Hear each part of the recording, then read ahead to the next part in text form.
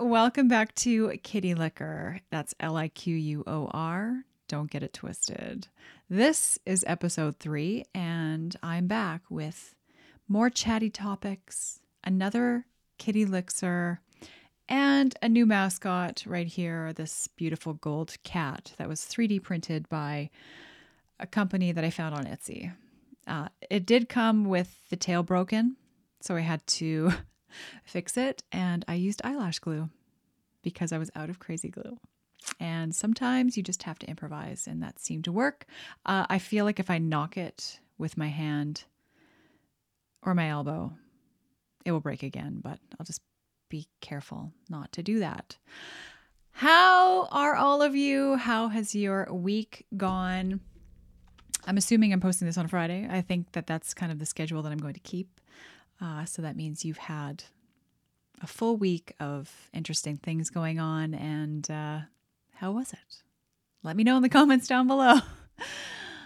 So today I have a jam-packed episode full of interesting topics and some kind of morbid topics. But we're going to still have fun with it, and we're not going to be sad or be down about it because some of these are crazy stories.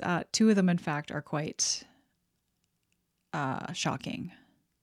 And I'm just going to go with the flow. What I do is that's what I normally do. I just talk and discuss things off the top of my head. And I do have some things written down, but let's just get straight into it. One thing I want to say is this video is sponsored by no one. You're welcome. It drives me nuts sometimes when I watch certain podcasts and they have so many sponsorships. And luckily with my YouTube app, I can just double tap the screen and fast forward through them. But it's still a little annoying. Even though the podcasts that I watch, especially Bad Friends, when they do their ads, sometimes I will watch them because they're just goofballs and make me laugh like crazy. Anyway, so as I mentioned, this is sponsored by no one. So what I'm going to do is promote my my micro bikini high tier happening May 1st. And it starts May 1st and runs through to May 25th. 25 days of micro bikinis. That's 25 videos, 25 different micro bikinis. And I'm sure you remember me talking about it in the last podcast, but just so you know, it's starting tomorrow. And I'm so excited. And they're so sexy and just this time around, I went all out with trying to find unique micro bikinis, not just your typical micro. And if you don't know what a micro bikini is, I did show some in the last video, but it's just basically a miniature bikini that just covers the nips and the peach. Pretty much. So that starts tomorrow. There'll be more information on my Patreon page, of course, if you go check that out. That's patreon.com/catwonders. And if you participate in that tier, you get access to all of my other content. Hundreds of sexy try-on videos. I mean, binge watch for 6 days straight if you want. And I also have an OnlyFans that is $5 a month. Patreon starts at $5 a month too. So just so you know. And that is my ad. I sponsored myself. I need a sip after that long-winded promotion.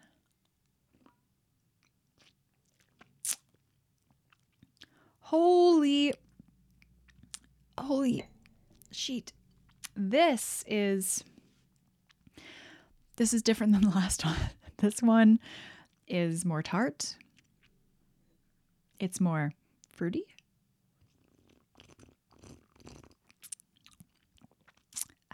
And more delicious. I do have to be careful though. I can taste that there is a lot of alcohol in there. So things might get a little crazy. Hopefully I didn't blow your eardrums off. I'm not I don't know if you've ever heard of a woo girl, like girls that are like, woo, yeah, always just like, woo, woo. That it's not me. But then I think back and I realize that actually I think I might be a woo girl.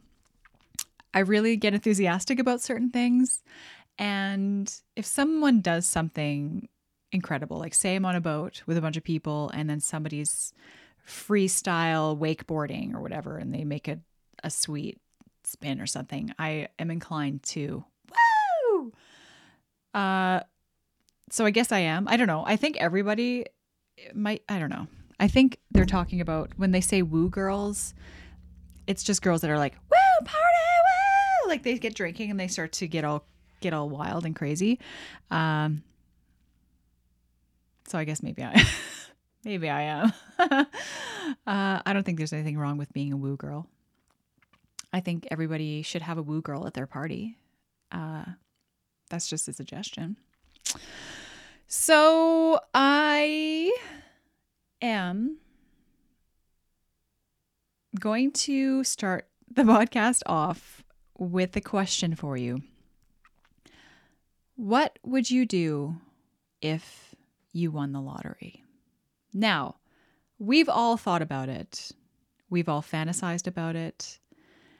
And I'm sure that in some sense, if it were to happen, we'd have kind of an idea of what we'd like to do or buy or... So I thought about this and I thought, well, if I won the lottery, $10 million, say, okay, that's the number. If I won $10 million, the first thing that I would do would be to contact a financial advisor or find somebody in your family that may be in finances and discuss the proper moves. So I know, and I've heard numerous times stories of people that have won the lottery and lost it all. I personally know somebody who won the lottery and they're still going strong. So it doesn't happen to everyone. But I don't know if the lottery company like offers financial advisors to people who win the lottery if they just hand a check. They're like, here's your $100 million. Go blow it. Or, you know, I feel like almost because here in Canada, we've got Lotto 649, Lotto Max, and I don't know, I can't think of another one, but do they have somebody there that says, hey, Mr. Smith, congratulations, you just won $100 million. $10 million. Sorry, that's the figure that we decided on. And I'm here to help you make the right decisions with your cash. Does that happen? Is there somebody there? Because there should be. You know, like I said, time and time again, I've heard stories of people blowing it and winding up with nothing. So that would not be me. I would, if there was not a financial advisor offered to me, I would find one. Then, you know, sometimes, depending on the amount that you've won, you could just live off the interest. So you put it in a bank somewhere and they'll pay you a certain percentage of interest every month. And then you just keep your money and just live off the bank's money, pretty much. That would be a plan. I don't know what $10 million would get you every month. I'm thinking more like $100 million would be more kind of up my alley. And then what I would do is start to invest. And once I figured out kind of what I wanted to buy, whether it be stocks, probably not, probably more like land and, you know, other things like that, and sort of figured out a way to set myself up for the future to make my money make more money for me, right? That's the smart thing to do. You don't want to blow it and then wind up with no money. So that's where a financial advisor would come in. I should be sponsored by a financial advisor. If anybody out there wants to sponsor one of my videos, feel free. But what would I do with what would I do with the extra, like to have fun, you know, and look after my family?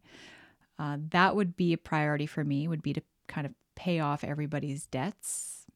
I have a big family, so I'd have to really decide. Maybe it would be like one figure per person, because is it fair if, say, your cousin is $50,000 in debt and your other cousin is $10,000 in debt and you pay off their debts? Well, you spent $40,000 more on one cousin than the other. So what I would probably have to do is give everybody kind of a lump sum that would help them out a lot, and then cap it. You know what I mean? Then there are things like certain charities and certain people maybe in the community that could really use some help, or a local library or something like that. Yeah, so I don't know. I'm not like, I guess I am a philanthropist at heart. I would like to really, if I had the money, I would like to really adopt 10,000 children at Christmas time, buy them all gifts. I'm really passionate about senior citizens. They melt my heart. My Oma and my Opa. My Opa has since passed away, but my Oma is a senior citizen, and I think that there's so much that can be done for them. And I know not everybody's passionate about seniors, but I am. And just even kind gestures like sending them all a little care package at Christmas or writing them a card. There's actually a charity called, what is it called? I'm going to have to figure that one out. It's called like, it's not Adopt a Senior. It's, I'm sorry. I can't remember. I will remember and like maybe put a banner across right here. But for those of you listening, that doesn't really help you out, but I'll figure out a way to get you to hear about it. But I got really into watching some of their promotional videos for helping seniors. And what it is essentially is people write letters to seniors. I know it's not the same thing as sending a letter personally, so writing somebody's name and saying, "Dear Susie, Gertrude," or whatever. I hope you have a wonderful day. I'm thinking about you, and here's a little gift. This charity focuses on kind of getting as many letters as possible to send to seniors. But like I said, I know it's kind of like, it's not the same as, I know I keep repeating myself, but it's not the same as them receiving a letter from someone that they know. But you know what? So many of these seniors don't see anybody. They don't receive any mail. Nobody visits them or cares about them, or they may not feel like they do because, they might have family and loved ones, but they don't ever go, they don't ever go to see their grandmother or their opa, they don't. And it's so heartbreaking for me. And, when I was little, I used to cry when I would see an old person. I even get choked up thinking about it. And it's so silly, but I remember watching an old person, like an old man, digging through the garbage can. And right away I got choked up and I was super upset about it and just wanted to help him or give him money or something. And then my mom, I think it was my mom that said, "Oh, you know what? He's perfectly fine. He's just looking for bottles to make a few extra cents. This older generation is just wasteful to, think about cans going in the garbage. And he probably is a millionaire for all you know. It's not like, he's living on the streets and just suffering, right?" And so it kind of snapped me out of it a little bit. But it's just this thing. I just have this thing about senior citizens. So I'm way off track here, but I would definitely do something to help out the senior community. Visit them. I don't know. There's so many different things that you can do to brighten somebody's day. But a lot of times just visiting them is what they need, just to have somebody show up, because guess what?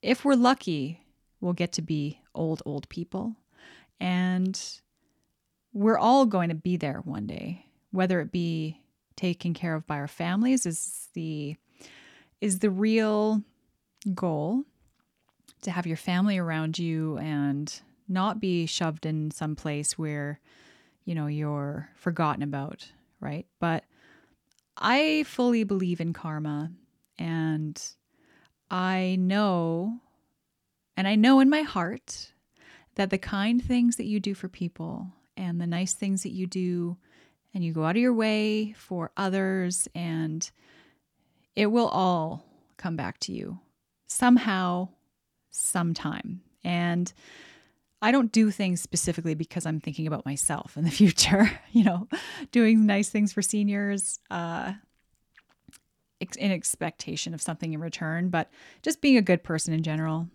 That's sort of the goal. And anyway, that's what I would do with my with my winnings. And yeah, I mean, I have won like $50 on a scratch and win one time. I've known a few people to get $1,000 winnings on Gold Rush scratch and wins twice. I know somebody who won $1,000 twice, and I was there the second time. And I was just like, "What? You got a horseshoe up your ass? What the hell?"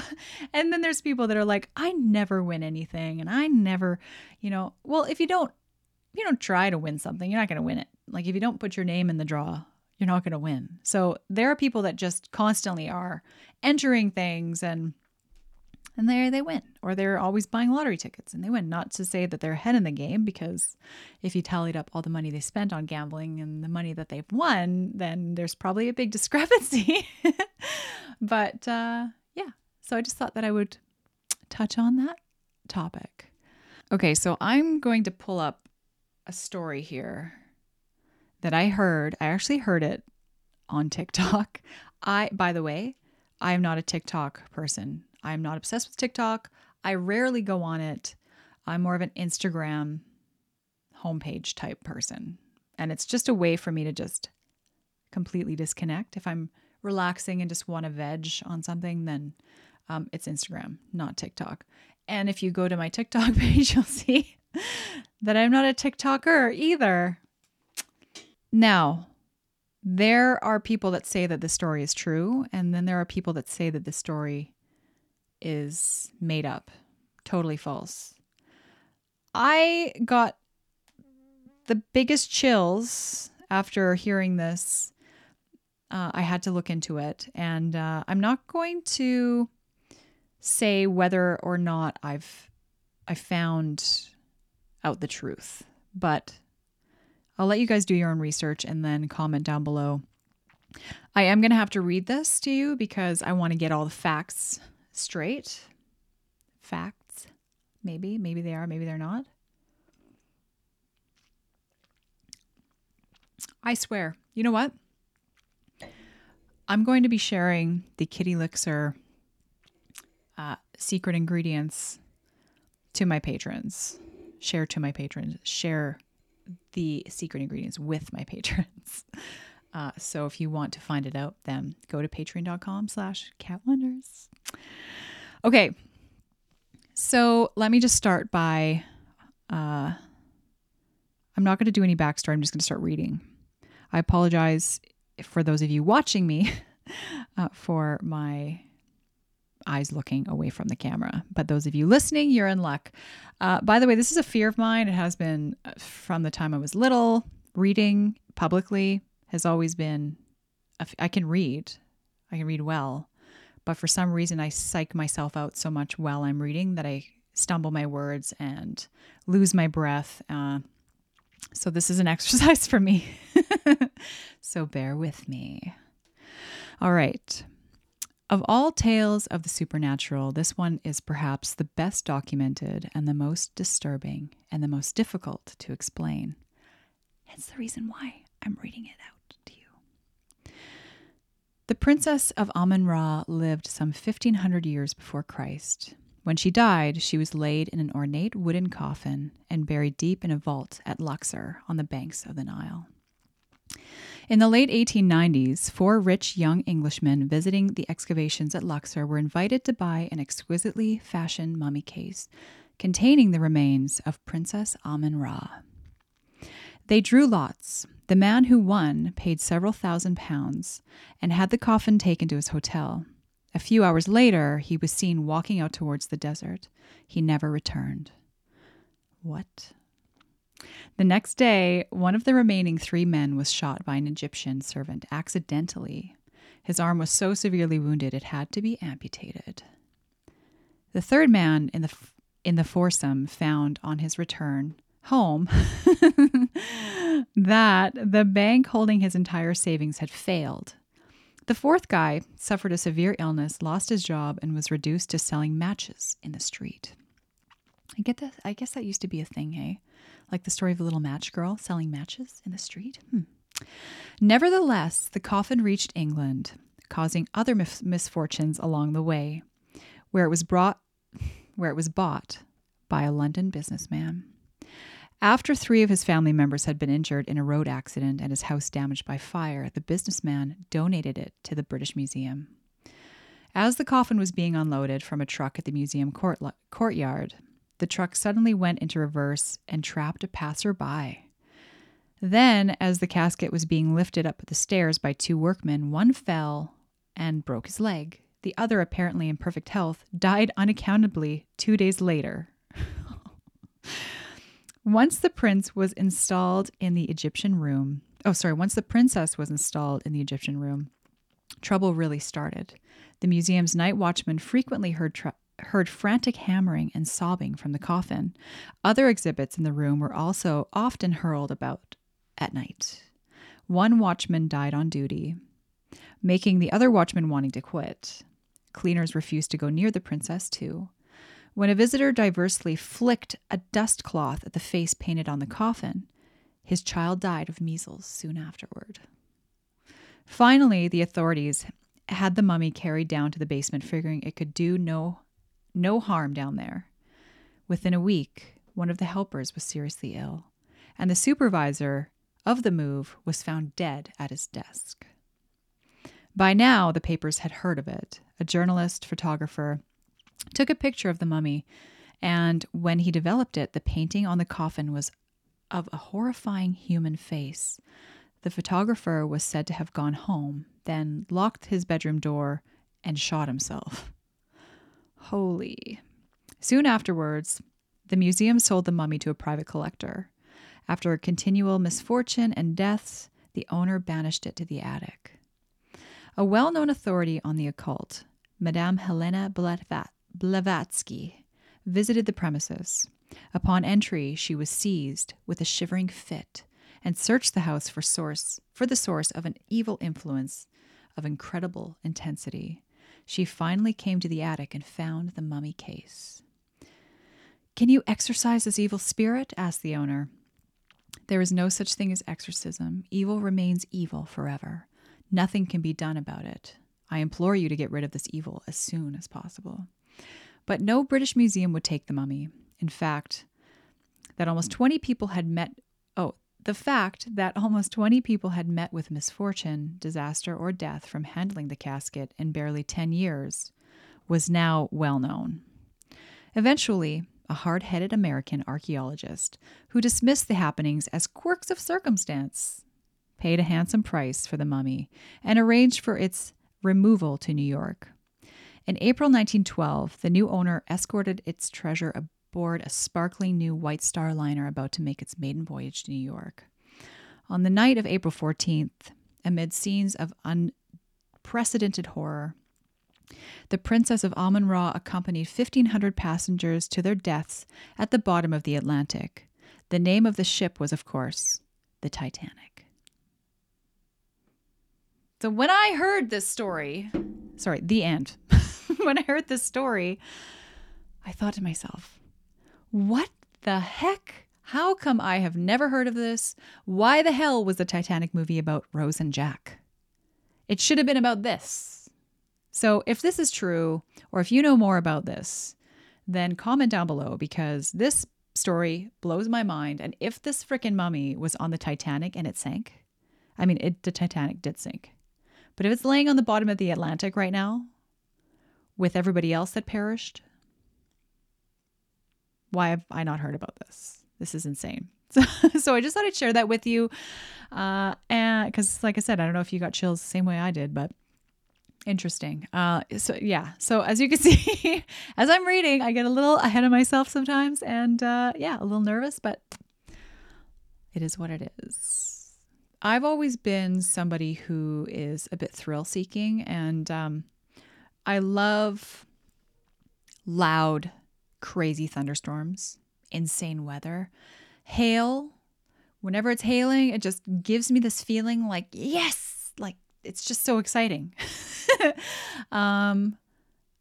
Really loud, like helicopters, planes, roller coasters, turbulence. I pray for turbulence. And I'm telling you, more than anybody you know, I love it. When it starts to kick in, it just gives me this feeling like, woo! I am a woo girl. Love it. Love it. It just gives me this great feeling of satisfaction. And with that comes disappointment when you see a big thunderstorm rolling in and then it peters off to nothing. Or that little bumpy experience on the plane, the little bit of turbulence you get goes away and it turns into, so, it's equally as disappointing because most of the time, natural crazy occurrences and they're not that common. So, but do I have a story for you? So I'm not sure exactly how to tell the story, whether I shorten it, but I have an issue with like going into too much detail. Essentially, I'll sum it up and then I'll tell you the story. So my sister and my cousin and I took a random helicopter flight, and our helicopter had engine failure. Let me tell you the story. So this was last summer. So this is fairly recent. So my sister and my cousin and I were traveling to an Airbnb in Kelowna. And we were meeting our other cousin that was coming from the other direction. And of course, the highway was closed. We knew it that morning. But anyway, we decided to go because it's Highway 1, and Highway 1 closes often, but it opens sometimes just as quickly as it closes, depending on what happened. But unfortunately, it was a natural disaster.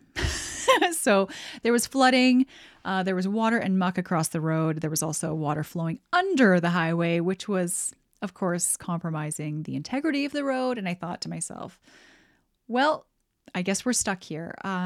And so we were stuck actually in Revelstoke. Now, I had the idea to just basically rent a hotel room because worst case scenario, we could stay there until it opened up at 1, 2 in the morning, as the diversion route was already like 4 hours backed up. You had to take a ferry, but because everybody was going around, it was going to take forever. So I thought, well, worst case scenario, we'll just have to go the next day when they figure everything out. Unfortunately, my cousin had already started to head down, so she was going to make it there before, and she would have had to spend the night by herself. Not the end of the world, but I had booked a wine tour, and we had booked all these things, and I called to see if I could they would make an exception and allow us to go the following day, because we were supposed to go the next day, but we wouldn't make it until probably that day. So we thought, well, the next day is fine. Nope. They wouldn't budget. And that was really disappointing because that was the point of our trip. We were going to go like wine tasting and be in the Okanagan. And so we're sitting in the hotel room and I'm thinking to myself, why don't we just take a helicopter?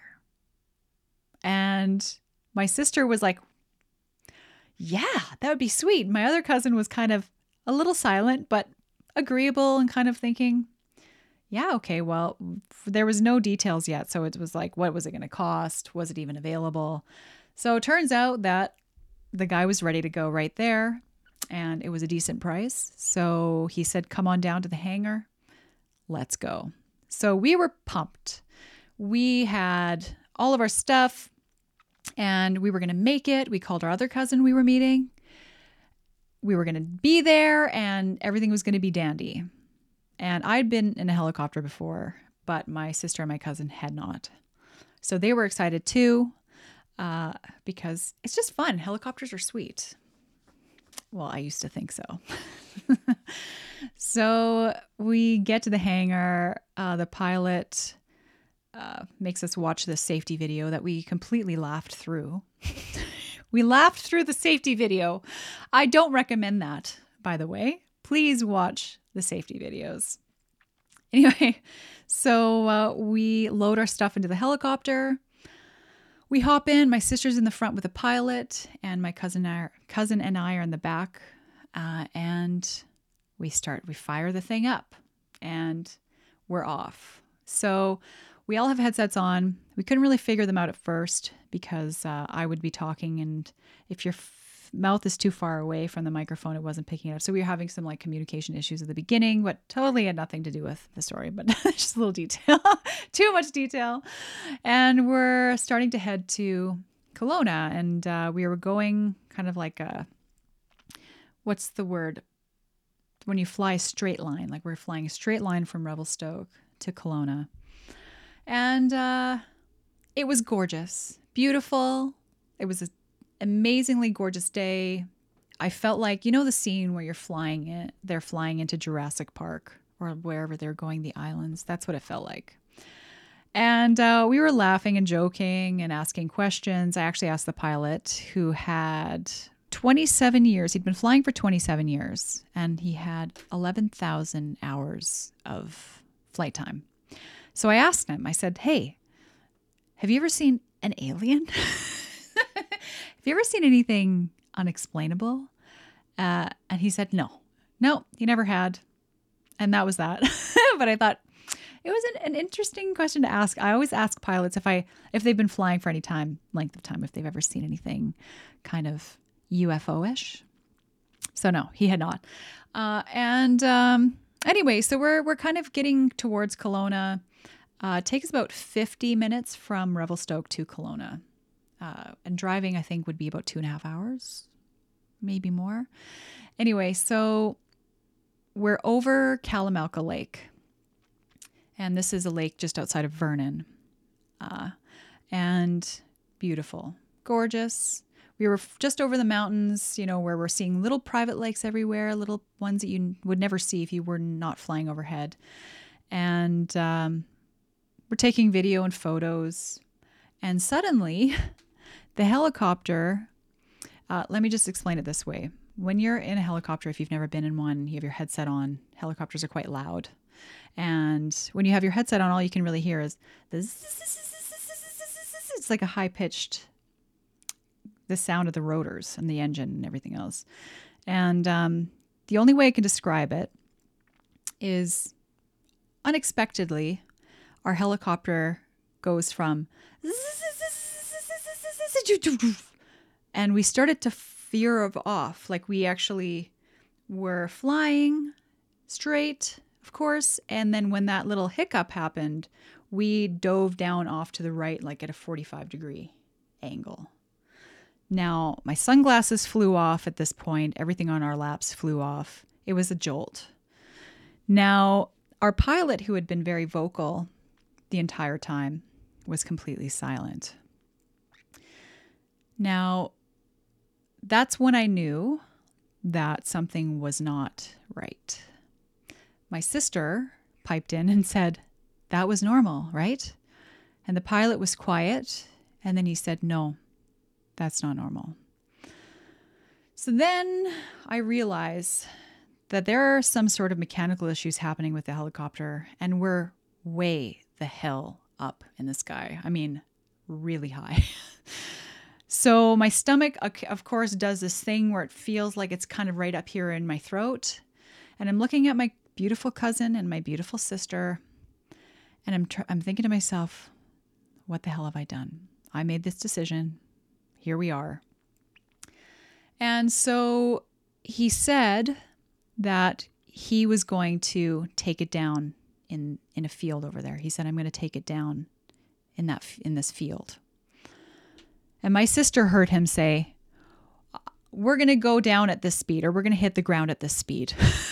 So she's like, what? So she misheard him. Anyway, it's just kind of a little funny thing we joke about, because she just literally, the look on her face. So nothing was clarified. We kind of just went into like hyper survival mode, and he starts to head towards this field. Now, my cousin, my sister, and I are all looking at each other with eyes this big, but we're silent. Now, at this point, the helicopters regained control and we start heading towards this field. And we're still very high up. And I forgot to mention one point. When the first hiccup happened, when my glasses flew off and everything flew off, something sprayed me in the back of my head right here. And I'm on the driver's side at the rear. Now, right away, what I did when this happened, I tasted it because I was like, is this jet fuel? Is it hydraulic fuel? Our hydraulic fluid. But it was just water. I think I don't know. But it was simultaneous with this whole thing. So I was thinking, is the engine about to explode? Anyway, so as we're heading towards this farmer's field, again, it starts to break down. And this time, I don't think it was more intense, but our feelings were that we're gonna frickin' die. This is it. Because I've never seen a helicopter hit the ground at any speed, like above landing speed, and the thing doesn't explode.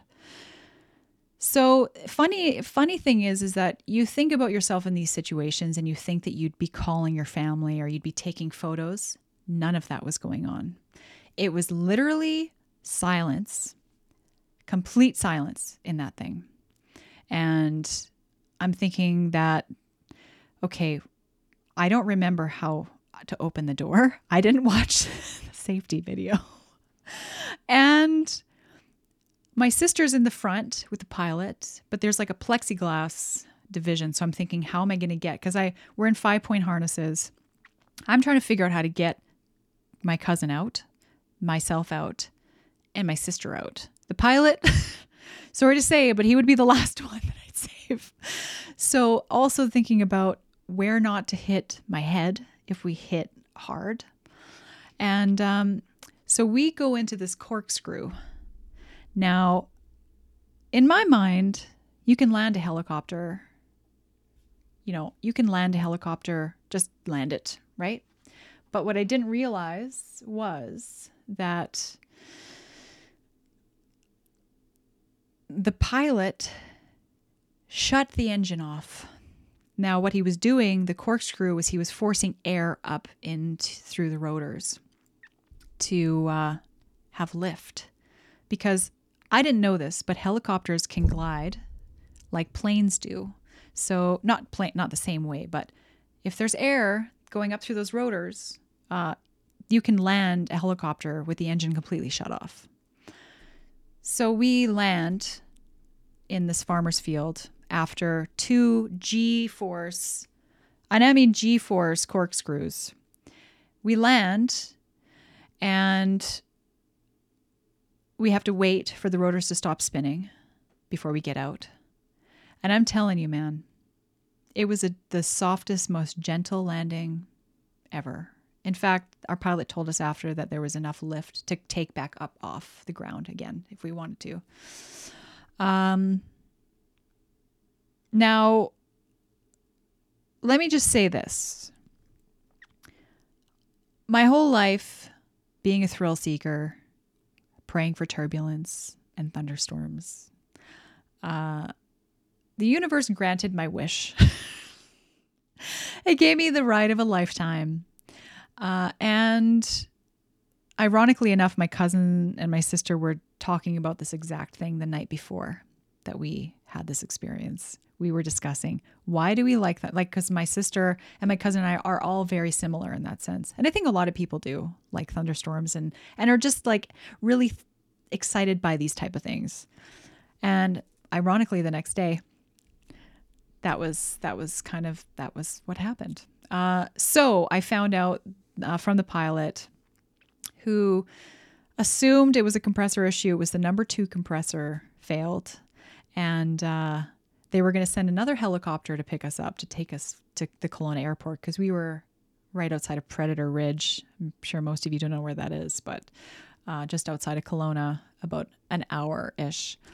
And So we didn't make it to the airport, but they were going to send another helicopter. We're like, nope, we're good. We'll just hitchhike or, risk our lives on the highway, on the ground. Okay.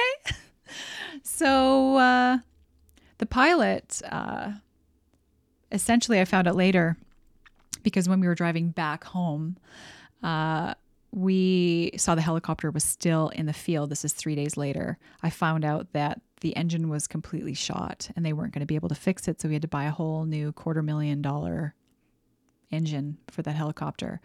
Funny thing is that it was a quarter of its way through its life. So helicopters have a lifespan, or the engines have a lifespan, and they break that lifespan into quarters. So, towards the third, fourth quarter, they start to do maybe more maintenance, more inspection, stuff like that. But this was a quarter of its way through its lifespan. So it shouldn't have done, that should not have happened. That kind of thing is extremely rare. Our pilot, like I said, who had been flying for 27 years and had 11,000 hours of flight time, he said, that has never happened to me in my whole life. Excellent, I thought. Wow. Well, you know what? He knew what to do. As far as I know, he saved our lives. I mean, you don't leave the engine running at 30,000 RPM when shit starts messing up. You know what I mean? Like, think about all the right things that have to be happening for that engine to work properly. And when something's spinning that fast and there are things throwing it off, well, you got to get on the ground as fast as you can, or you turn the engine off so it doesn't explode. And then you land it that way. And that's why he was doing the corkscrews, like I said, just to kind of force air up into the rotors. And so after that experience, we did have a great weekend. We proceeded to go on our wine tour. We went to 5 different wineries. Highly recommend. And we just had a great time. And I don't know if my sister or my cousin will ever get back on a helicopter. The fact that this was extremely rare is helpful kind of to think about, well, it's probably not going to happen again. But I still, every time I see a helicopter or hear one, we have a lot around where I live, it's a little gutting. Just wanted to share that with you. Let me know if you guys have had any similar experiences, because that was the closest I think I came to really feeling like things could end pretty quickly here. It's different than a car accident because when you have an accident, it happens so fast. But when you're up in the air, you have time to think about it. And time to try to figure out how you're going to land. Okay, this metal bar is here. I don't want to hit my head there. So if we land, I got to lean this way. And and every second that we got closer to the ground, it was like, yes, okay, we're that much closer. And when we landed, I'm telling you, I got out, I kissed the freaking ground. I kissed the ground. Another thing is there were 3 bald eagles flying in circles above us after we had landed. And I'm not sure if it's just a coincidence, because the eagles were like, that is a big ass bird. What's going on? And then they were curious, but it was ironic because there were 3 of us, not including the pilot.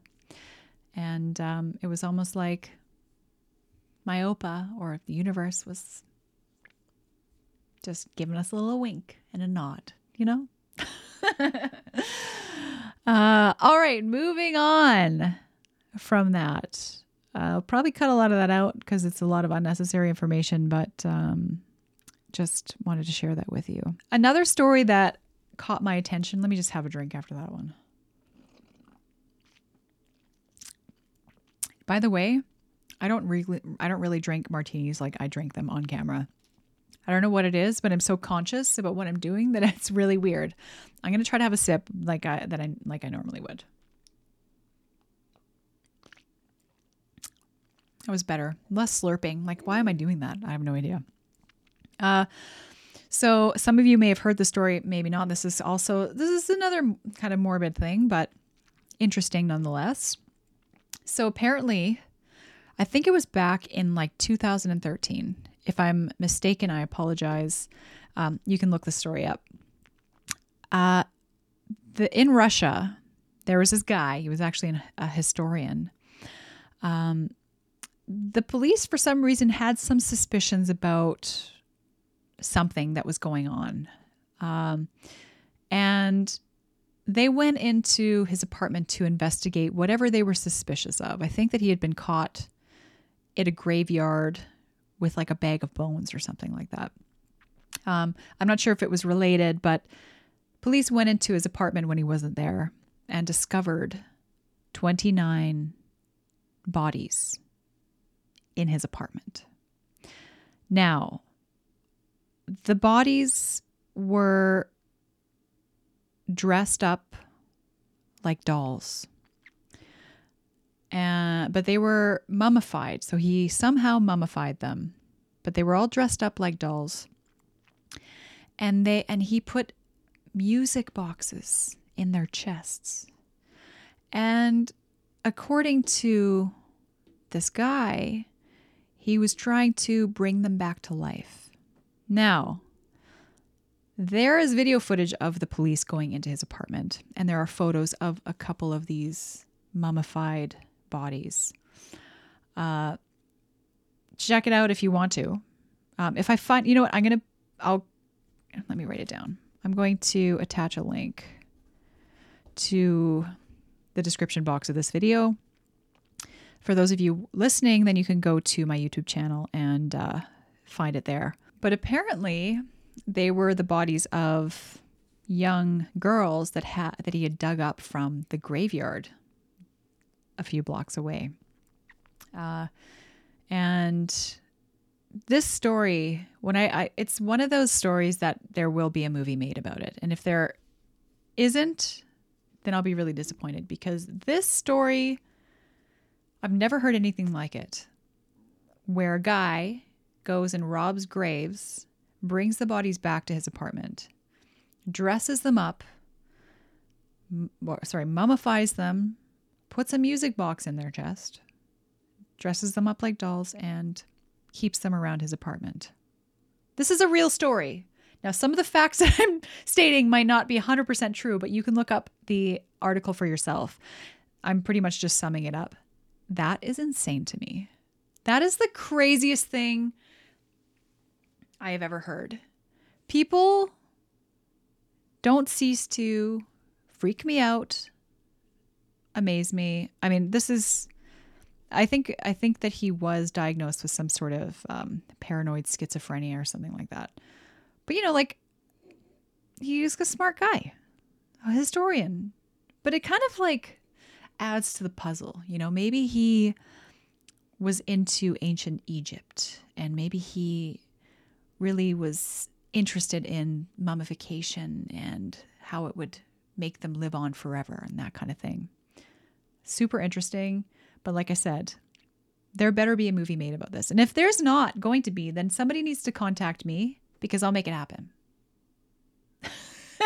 I don't know how, but I will. So once again, for those of you listening, I am holding a martini glass with a mysterious bluish, purplish liquid. I think this one's more blue this time. And I've titled it the Kitty Elixir. And it's delicious. Highly recommend. Recipe will be on Patreon. I just wanted to touch on strange triggers for people. So, and I'm not talking about the way that ASMR triggers you, but things that just freak you out. I have three major triggers. The first one and the worst one is definitely the thought of biting onto a fork with all my front teeth, or a spoon really hard. That is like literally torture. I've done it before, of course, and I don't know what it is and why my teeth react that way. It's just it's the worst. It just shakes me to my core. The second thing is touching lettuce. So if I touch lettuce, I can eat lettuce. I like salad. I love salad. I like lettuce on my sandwiches or wherever. But touching lettuce just does something to me that, I don't know, it's like biting on a fork. Similar type thing. I can't really touch it without making a strange face or feeling like my back molars are going to bust because I'm clenching my teeth so hard. Why the hell is it that way? Was it some sort of trauma from my childhood? I have no idea, but that's just something that I have. And the last thing is slug slime. It is so gross to me. I'm not super squeamish, right? I can eat different things. I'm pretty much nothing. I will never vomit at the sight of anything. I mean, that I know of. But yeah, those three things. Are you somebody who makes a big deal about your own birthday? This is a topic that I've had discussions like with my family about, and I'm not somebody who needs a lot of attention. Believe it or not. I don't take offense to somebody not calling me on my birthday, forgetting to text. It doesn't bother me. I don't get personally hurt at the thought of somebody forgetting about my birthday. But there are people that would never talk to you again. So what is it about birthdays and your own birthday that make it a big deal, or don't? Like, what is it? I don't get it. Now, it's not a problem to throw yourself a birthday party and, want your family and your friends around you, and that's great. And I've done that myself.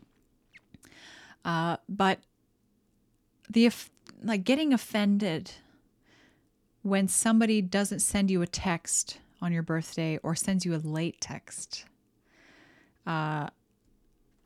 it's sort of ridiculous. And if you're one of those people, don't take it personally.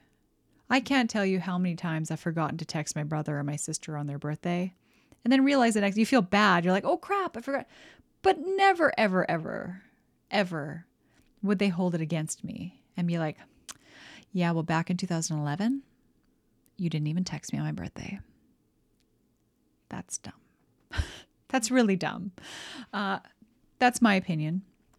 And of course I have the fantasy, like I've never had somebody throw me a surprise party. And I would be so appreciative. Like it would be so much fun. Don't get me wrong. I would be like, oh my goodness, like that is so, so nice. But I don't know. My mom growing up, my parents always made an effort to make us feel special on our birthdays. I get to go out for dinner with them by myself, without my brother and my sister.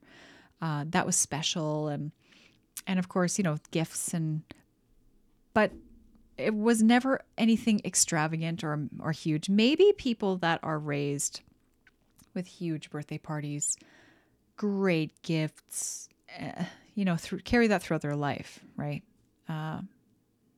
Is this topic boring? Is this boring you? Excuse me.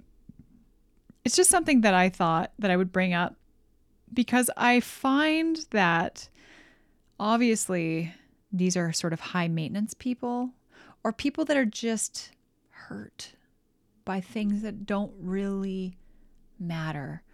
It's sort of like I have friends, and pretty much all of my friends, if I don't talk to them for 3 months, we pick up where we left off.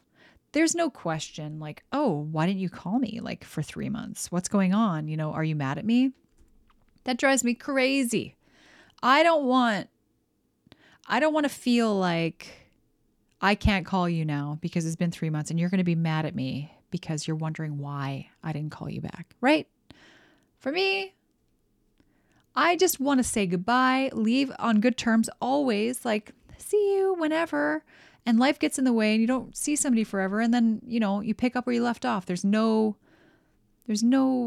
assumption that you're angry or that you don't care or that you're rude or something, that drives me crazy. I feel like those kind of people are just super offended when you forget their birthday, and I will avoid them at all costs. I'm going to end on this question. What would you choose as your last meal? And don't say kitty liquor, because that's my answer. No, I'm just joking. Your last meal, whatever circumstance it may be. Prison, you're about to be electrocuted. Or maybe, the world is ending tomorrow. And tonight's the night to have your last meal. I've thought about this, and I've been asked this question before. And I think that if I could choose something as my very last meal, it would be mashed potatoes, gravy, corn on the cob, sweet corn on the cob,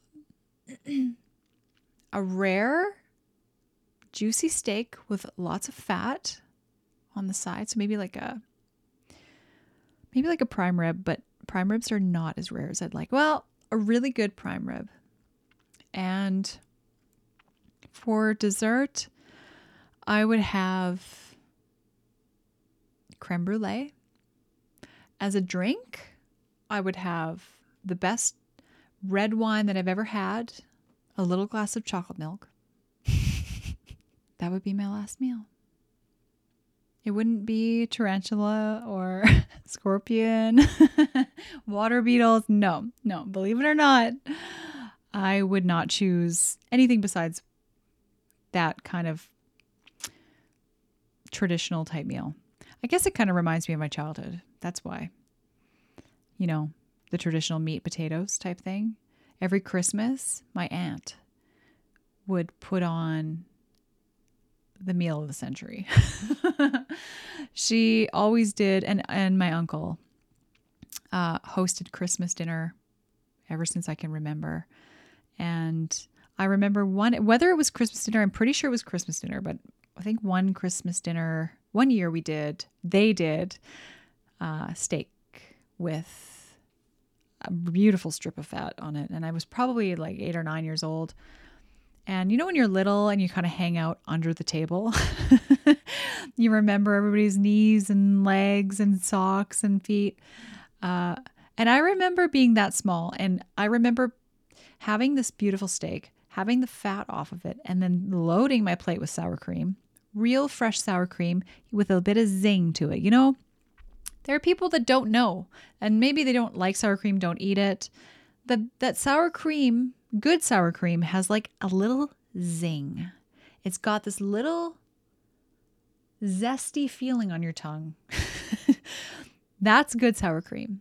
That's the kind of sour cream that I like to eat. Anyway, it was zesty, zingy sour cream, steak fat, the best ever. Maybe that would be my last meal. Anyway, some sort of meat, mashed potatoes, sour cream for sure. I left that out, the other one, but that's my dream. I've got lots more to talk about, but I think I'll save it for episode 4. Just so you guys know, I branched off of my Instagram page, cat.wonders, and now I have a kitty.liquor Instagram page. So if you want to kind of stay tuned with updates and that kind of thing, then follow me there. Also follow me on cat.wonders on Instagram. Like this video. For those of you watching, like this video and subscribe to my channel so you don't miss any of my podcasts. And of course, follow me on Spotify, and then you won't miss You won't miss a beat. You can also follow me on Patreon, OnlyFans, and Subscribestar. My 25 days of micro bikinis starts May 1st and runs through to May 25th. Now, there will be bonus videos. There will be stilettos. There will be erotic outfits, strip teasing, and slingshot bikinis. I guess a slingshot isn't a bikini, but a slingshot swimsuit. And if you're curious about this, you don't know what the heck I'm talking about, you can Google what a micro bikini and a slingshot swimsuit is. Essentially, they're kind of like being naked on the beach, but not quite.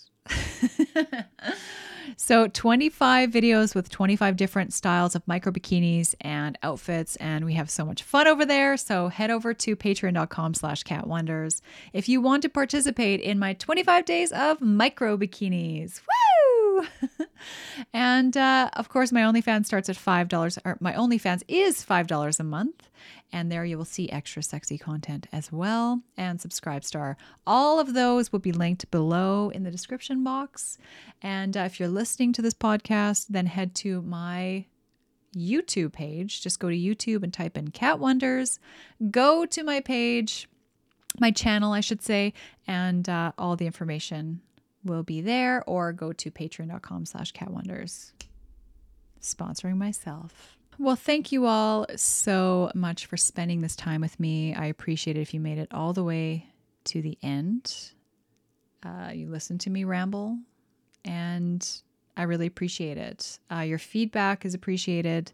Please leave your comments down below. Let me know your thoughts on all of these topics if you wish. I have been doing my best to respond to comments and read all of them. And it just warms my heart that we're just having these discussions, and it's just so much fun. Of course, I'm still posting my bikini videos. My plan is to do bikinis on Mondays, and I shouldn't say bikinis, but try on videos on Mondays, and my podcast on Fridays. So you can look forward to that every Friday at least. And of course, my try on videos on Mondays. So subscribe so you don't miss any of it. So that concludes this episode of Kitty Liquor. That's LIQUOR. Don't get it twisted. I appreciate all of your time, and just want to say a big thank you to all of you for your support. And I'll see you all in my next video.